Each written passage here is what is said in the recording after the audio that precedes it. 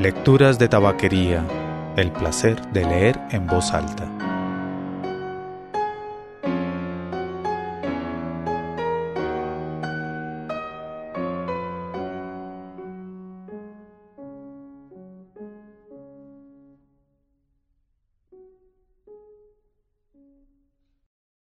Soy Mauricio Duque Rubla. Usted escucha Lecturas de tabaquería, el podcast de lecturas en voz alta.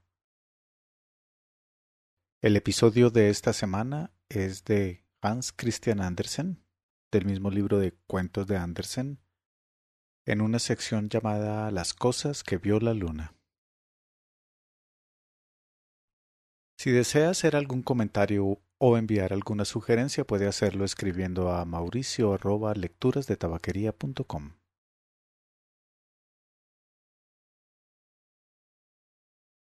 Las cosas que vio la luna por Hans Christian Andersen. Aunque parezca muy raro, cuando mis sentimientos son más intensos y dolorosos, mi lengua y mis manos parecen estar amarradas. No puedo expresar mis impresiones ni en palabras ni en pintura, pero las siento que me abrazan por dentro. Y no obstante, soy un artista.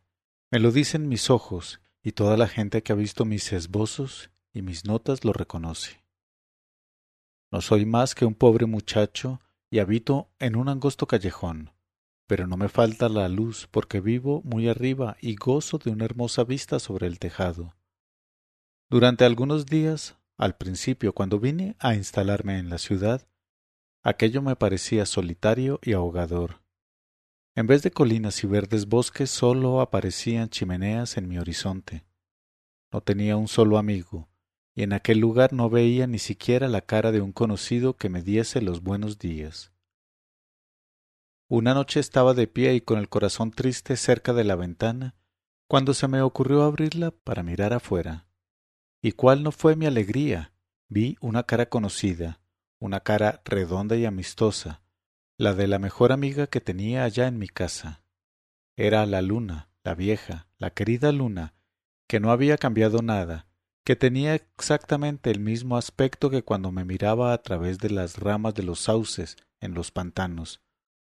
Le tiré un beso y ella mandó sus rayos hasta dentro de mi cuarto y me prometió venir todas las noches que saliera de casa.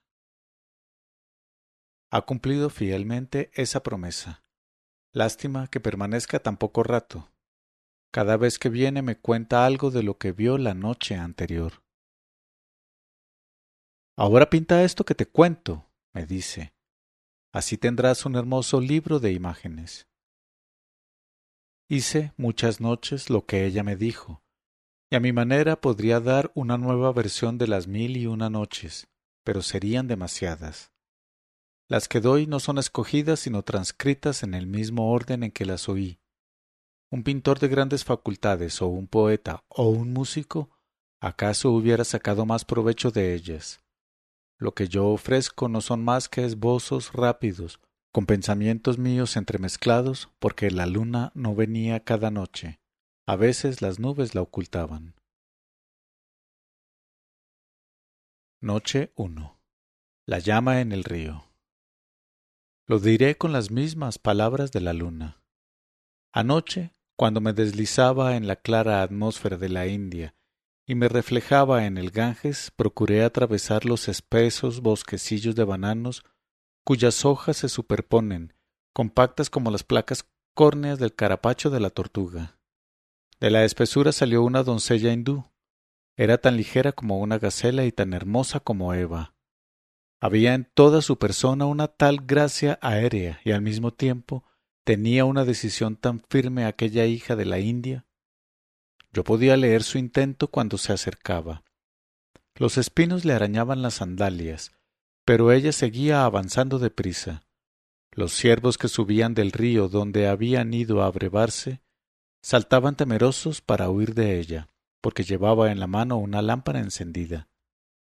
Yo podía ver la sangre que manaba de sus dedos delicados cuando los colocó sobre la llama para resguardarla. Se acercó al río y puso la lámpara sobre la superficie del agua y la luz, flotando, se alejó por la corriente. La llama vacilaba y parecía querer apagarse, pero continuaba ardiendo, y los negros ojos de la doncella la seguían con un brillar anhelante entre sus sedosas pestañas.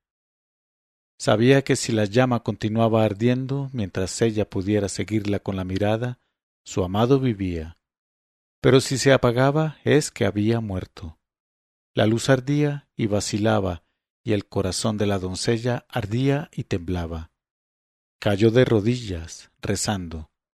A su lado, entre el césped, había una víbora venenosa, pero ella no la advertía. Solo pensaba en Brahma y en su amado. ¡Vive! Gritó con gozo, y de las montañas vino el eco gritando ¡Vive!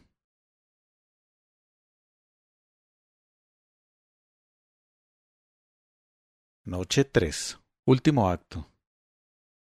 En el estrecho callejón que hay aquí cerca, es tan angosto que sólo durante unos pocos minutos puedo hacer llegar mis rayos hasta el suelo, pero en esos minutos veo lo suficiente para saber qué clase de gente vive allí.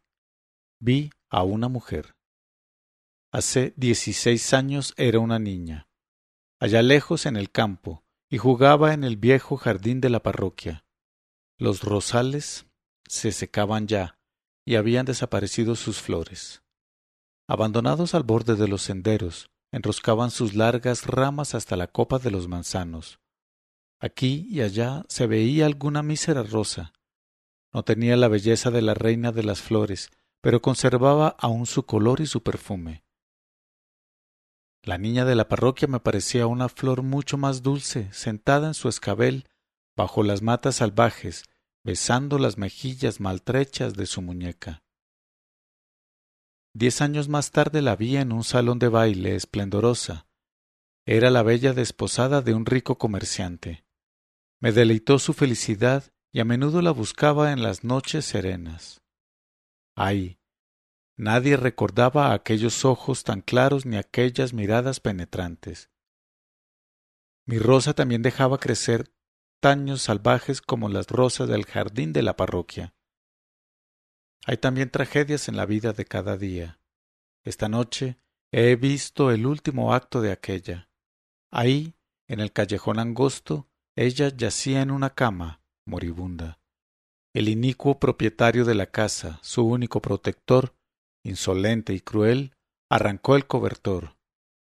Levántate, dijo, tu cara es bella, vístete, arréglate y procura reunir algún dinero. Si no, te echo a la calle. Levántate inmediatamente. Tengo la muerte en el corazón, contestó ella. Oh, déjame descansar. Pero él la forzó a levantarse, pintó sus mejillas y puso sobre sus cabellos un ramillete de rosas. Después la sentó cerca de la ventana con la luz al lado y la dejó. La miré allí, sentada, inmóvil, con las manos en el regazo. Una racha de viento abrió la ventana y uno de los vidrios se quebró, pero ella no se movió. La cortina revoloteaba junto a ella como una llama. Estaba muerta. La muerte en la ventana abierta me daba una lección de moral, mi rosa del jardín de la parroquia.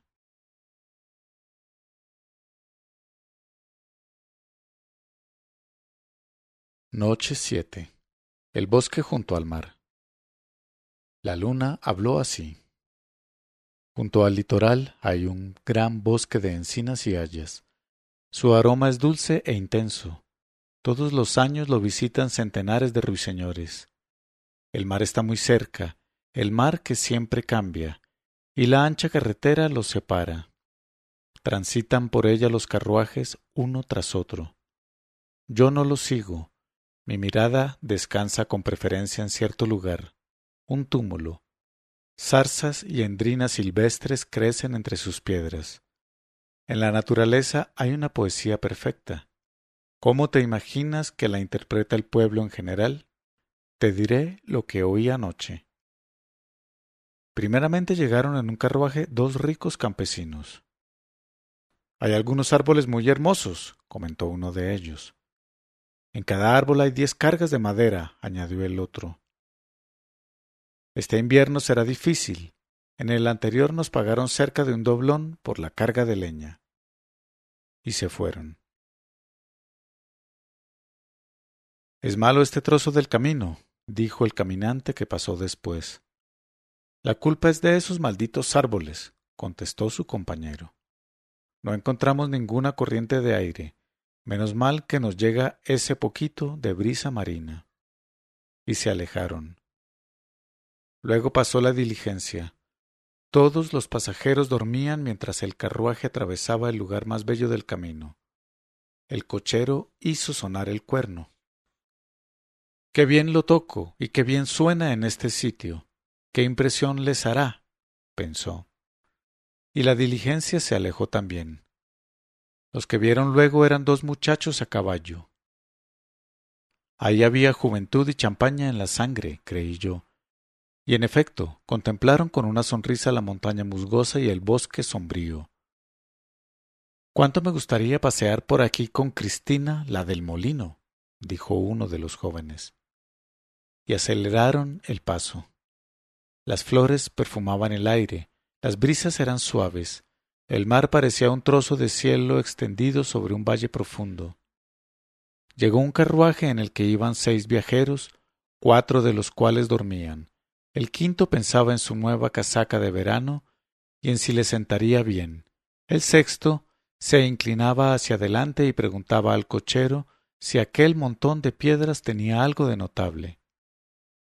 «No», contestó el hombre, «es un montón de piedras, nada más.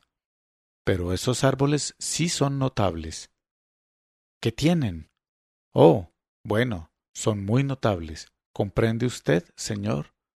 En invierno, cuando hay muchos palmos de nieve y todos los lugares parecen iguales, esos árboles son un hito para mí, y sé que debo pasar junto a ellos para no irme hacia el mar. Por esto son notables, ¿comprende usted?». Y siguió adelante. Apareció un artista y sus ojos centellearon. No pronunció una sola palabra, pero silbó, y los ruiseñores cantaron a cual más alto. «¡Callad ya!», gritó, y tomó su carnet de apuntes y empezó a anotar los colores del modo más metódico. Azul, lila, ocre muy oscuro. Será un cuadro espléndido. La vio, al igual que un espejo refleja una escena, y al mismo tiempo se puso a silbar una marcha de Rossini. La última en pasar fue una pobre muchacha. Descansó un momento cerca del túmulo y dejó en el suelo su haz. Volvió su linda cara pálida hacia el bosque, y sus ojos brillaron cuando miró hacia arriba y vio el cielo sobre el mar. Cruzó las manos y creo que murmuró una oración. No comprendía del todo los sentimientos que la embargaban, pero yo sé que en los años venideros recordará a menudo esta noche con el bello panorama que la rodeaba. En la memoria de la muchacha será mucho más bella y fiel a su naturaleza que la obra del pintor, a pesar de los colores anotados en el carnet. Mis rayos la siguieron hasta que el alba le besó la frente.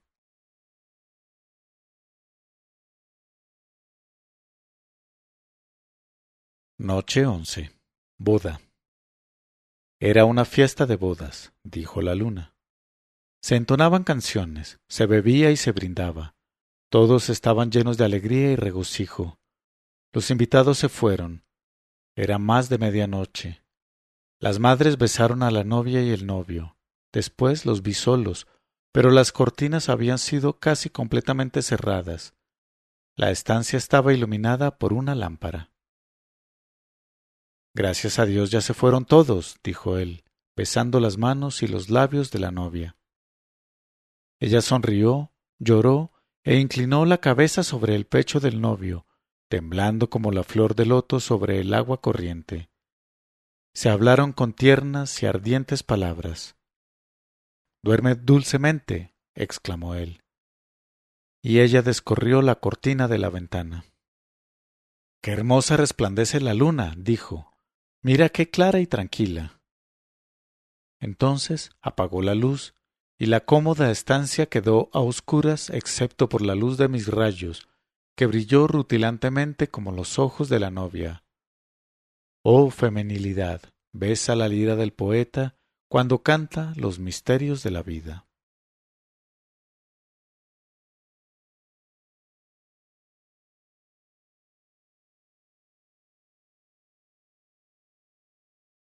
Noche 16.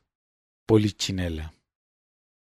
Conozco a un polichinela, dijo la luna. El público levanta un griterío en cuanto lo ve.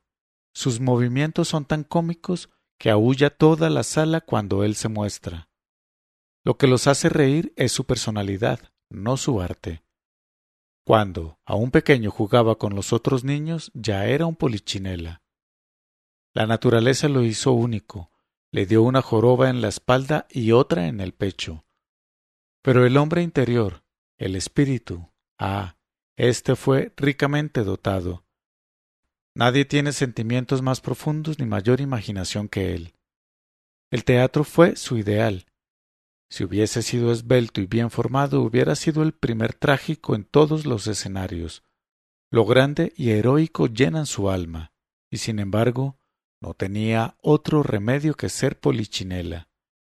Incluso su pena y su melancolía aumentaban la cómica enjutez de sus facciones angulosas y provocaban la risa de las multitudes que aplaudían a su predilecto. La gentil Colombina era buena y amable, pero prefería casarse con Arlequín. Habría sido excesivamente cómico, en la vida real, que la bella y el monstruo uniesen sus manos. Cuando Polichinela estaba desanimado, ella era la única persona que lograba hacerlo sonreír, más aún, hacerlo reír de todo corazón. Al principio ella se mostraba también melancólica, después alegre y por fin llena de ocurrencias. Ya sé lo que te pasa, bien que lo sé, dijo ella. Estás enamorado. Yo y el amor, exclamó él, haríamos una linda pareja. ¿Cómo nos aplaudiría el público? Estás enamorado, repetía ella. Estás enamorado de mí. No había nada de malo en decir aquello cuando se sabía muy bien que no existía ninguna posibilidad de amor. Polichinela se echó a reír, dio un salto en el aire y toda su melancolía se desvaneció. Pero ella había dicho la verdad. Él la amaba, la adoraba, del mismo modo que adoraba todo cuanto era más elevado y mejor en el arte. El día de la boda de Colombina, él fue el invitado más alegre, pero por la noche lloró lágrimas amargas. Si el público hubiese visto sus muecas, sin duda alguna lo habría aplaudido. Hace unos días murió Colombina. El día de su entierro, Arlequín no trabajó, pues ¿no era un viudo afligido? El empresario se vio obligado a presentar algo más alegre que de costumbre, para que el público no se diese cuenta de que faltaba la presencia de Colombina. Así, pues, Polichinela tuvo que trabajar doble. Danzó y saltó con el dolor en el corazón y fue más aplaudido que nunca. ¡Bravo! ¡Bravo! Polichinela tuvo que salir a saludar. Verdaderamente había estado estupendo. Anoche, después de la representación, el pequeño jorobado salió de la ciudad en dirección al solitario camposanto. Las coronas ya se marchitaban sobre la tumba de Colombina. Él se sentó sobre el sepulcro. Hubiérase podido hacer de aquello un cuadro impresionante. Tenía la mano bajo la barbilla y los ojos levantados hacia mí. Parecía un monumento, un polichinela sobre una tumba, característico y cómico. Si el público hubiese visto a su predilecto, cómo se hubiera desgañitado gritando «¡Bravo! ¡Bravo, Polichinela!».